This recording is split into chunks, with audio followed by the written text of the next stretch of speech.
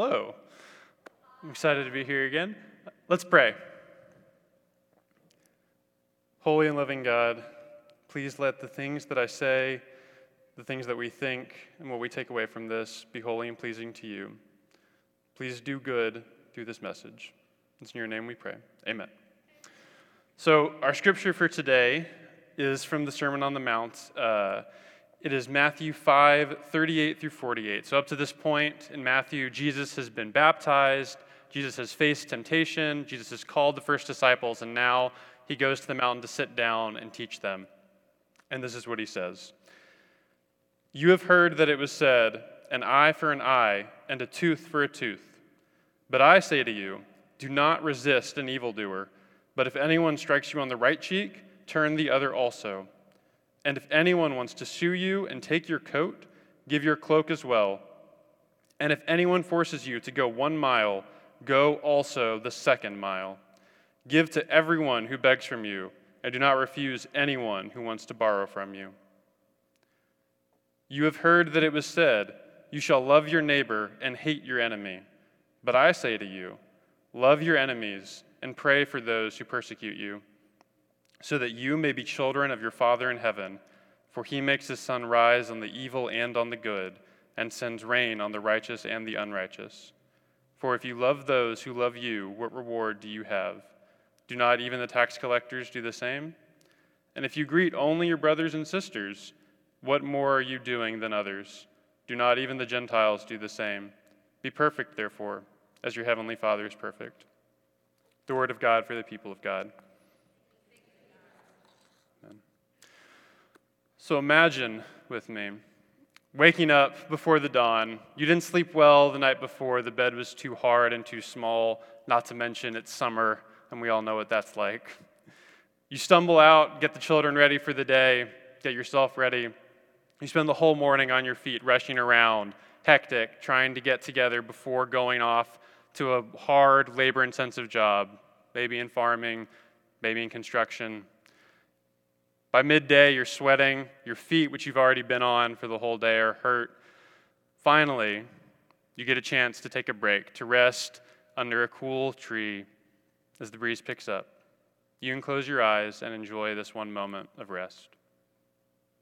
Then, you hear the sound of a 60-pound pack slamming into the ground next to you, kicking up dust.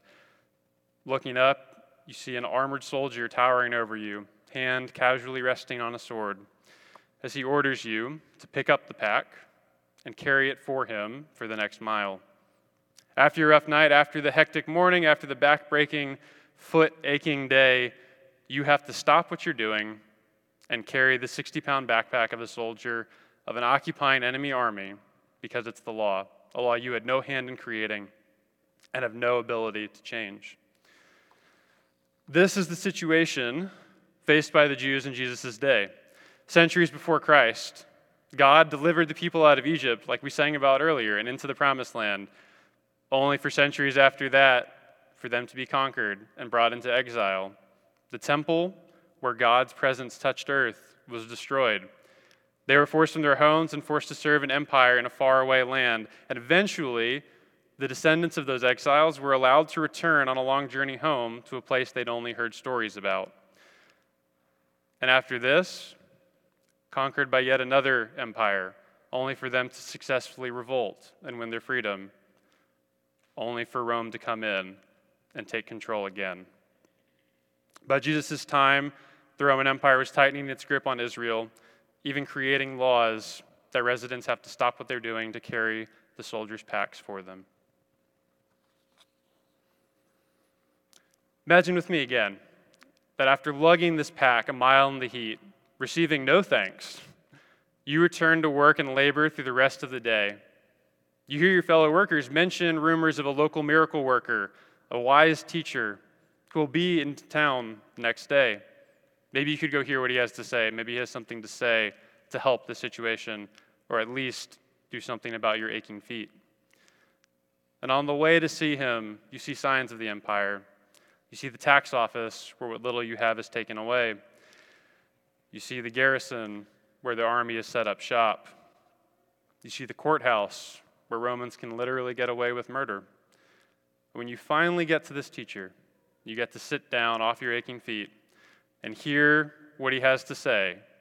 He says, if anyone forces you to go 1 mile, go also a second mile. Love your enemy.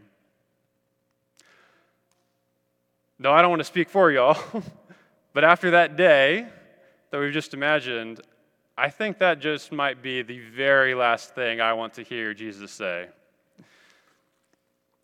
Today, we are fortunate to not live in that empire. The closest we get to empires is stories like Star Wars, Harry Potter, Lord of the Rings, Marvel, take your pick. Stories of heroic rebellions, overthrowing all sorts of evil empires. Even if it's not a story of overthrowing an empire, we glory in good revenge stories. I will admit, I really like Carrie Underwood's Before He Cheats. It's a great song. Today, we're fortunate to not face the oppression of the Roman Empire. We're fortunate to not carry 60-pound packs for miles in the heat. But we have our own issues. It's not true that America is more divided today than it has ever been, but we are deeply divided. And about important issues, many of which, though not all, have well-meaning people on either side. Instead of turning and seeing the empire, we're at risk of seeing enemies in our neighbors wherever we look. I think most of the time, seeing enemies in those we disagree with comes from a good place in us. We passionately want to make the world a better place, both to honor those who came before us and on behalf of those who are coming after us. But when we try to fix our messes, there are other people looking us in the eye saying we're wrong, we don't understand the real problem, or worse, that we are the problem. To use a lighthearted example, I'm seeing articles from millennials complaining about that dang Gen Z ruining things, just like they complained about was happening to them. Of course, these generational issues are the least of the challenges we face. We don't see Rome, but we do see enemies everywhere. And part of the problem with this problem is we can't even agree on what all the problems are. And if we do, we can't agree on which solution to take to address them. We have to follow our conscience. We have to do what we think is right, but that means we can end up opposing each other on opposite sides, believing our neighbors are our enemies.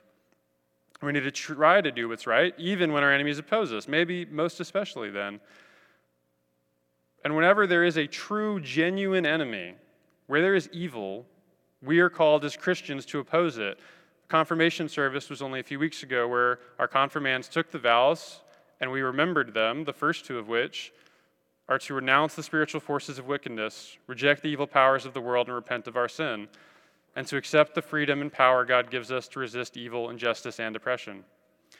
We can't be bystanders when we see evil, and this means if we're doing our jobs, if we stand out in the world, if we're salty, we will face real, genuine opposition.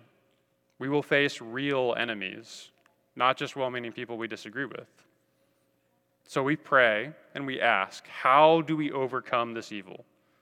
How do we get out of this mess? And as Jesus said so many years ago, says to us now, go the extra mile, love your enemies. I don't think Jesus has seen our movies because we're supposed to beat the bad guys. I don't think Jesus gets it.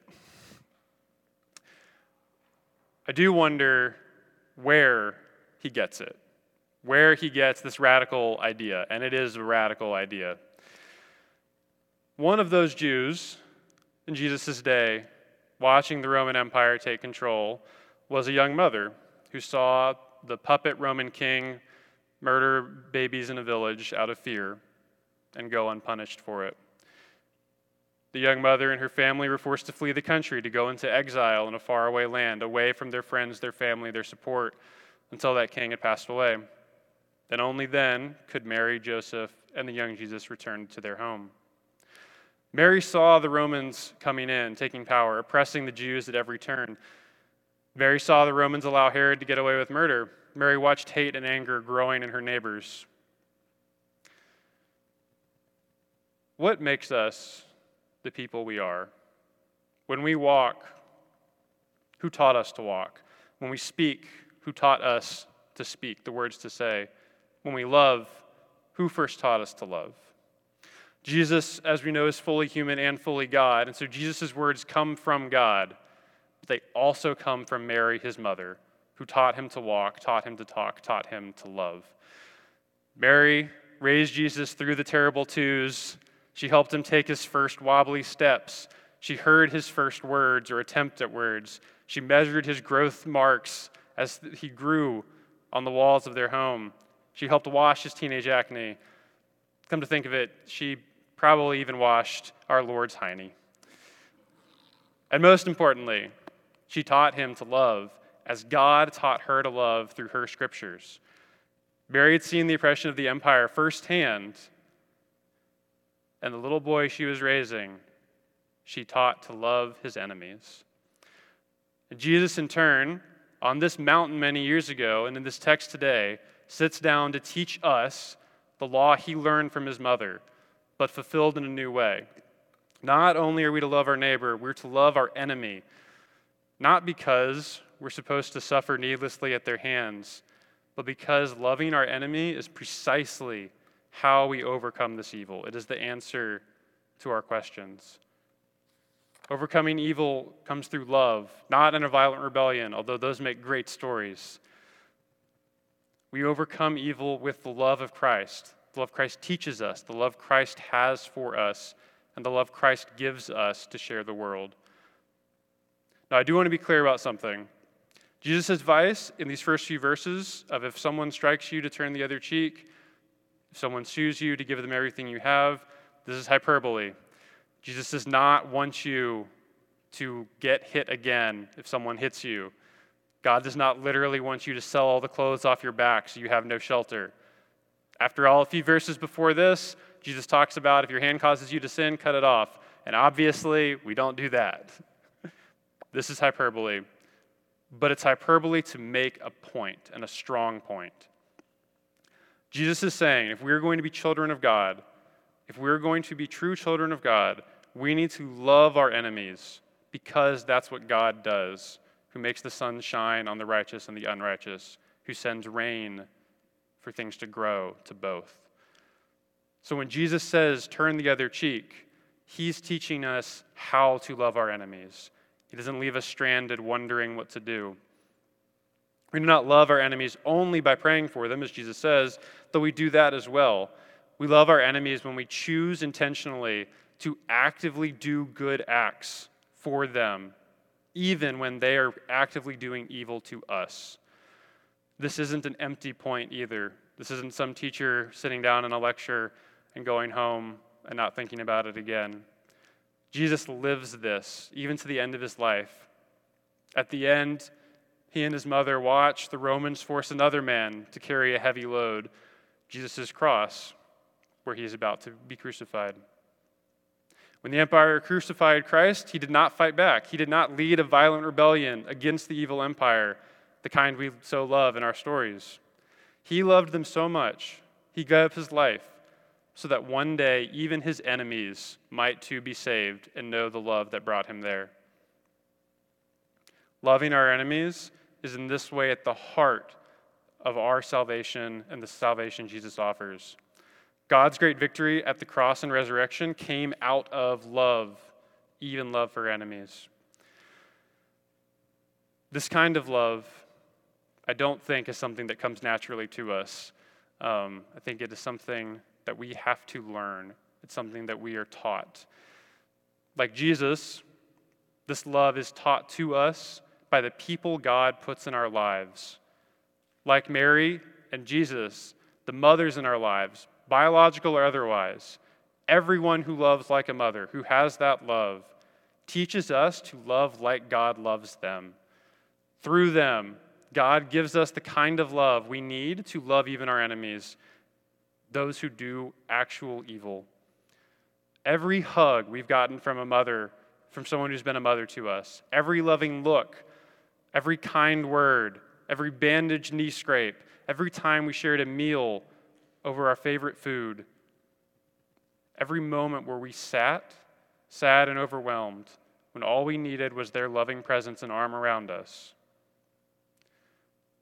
Every act of love given to us by the mothers in our lives, they did for us what Jesus does for us in this passage. The love we have already, the radical love of God that we offer the world, does not belong to us. It's not something we created. It is God's love taught and given to us by all those who have been mothers for us. It has been grown and nurtured in us by those mothers, whoever they are for you. They taught us this love that comes from God to transform the world. And we honor them by following their example, thanking them, passing on this love, continuing the tradition of Jesus and Mary by teaching this to future generations. We practice love for our enemies. To the people looking for a path to victory over the empire, Jesus gives them this answer: love your enemies. Not just a warm, fuzzy feeling, action, intention.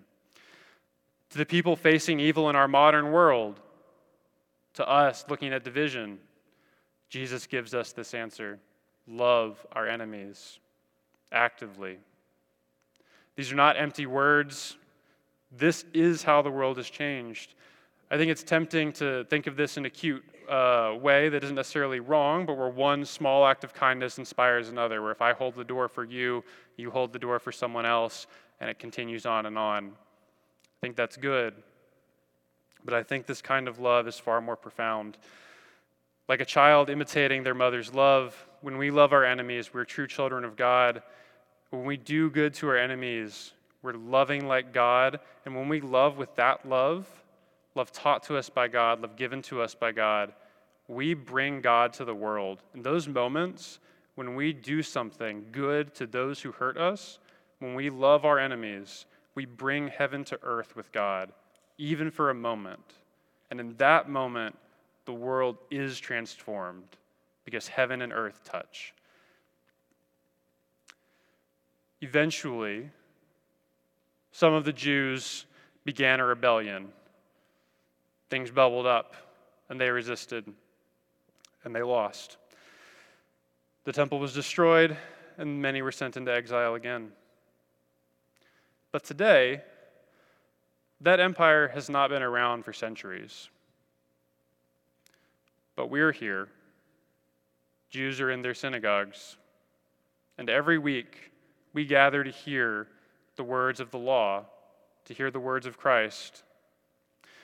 Every week, we gather together to learn how to love.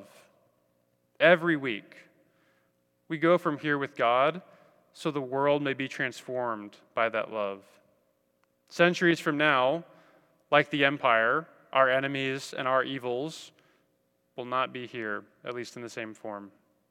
But Christians will. God will. And they will still be learning and teaching the world to love our enemies, to overcome evil with love, to help bring heaven to earth. Let's be part of that legacy and that future this week, and thank those mothers in our lives who taught us this love. Amen.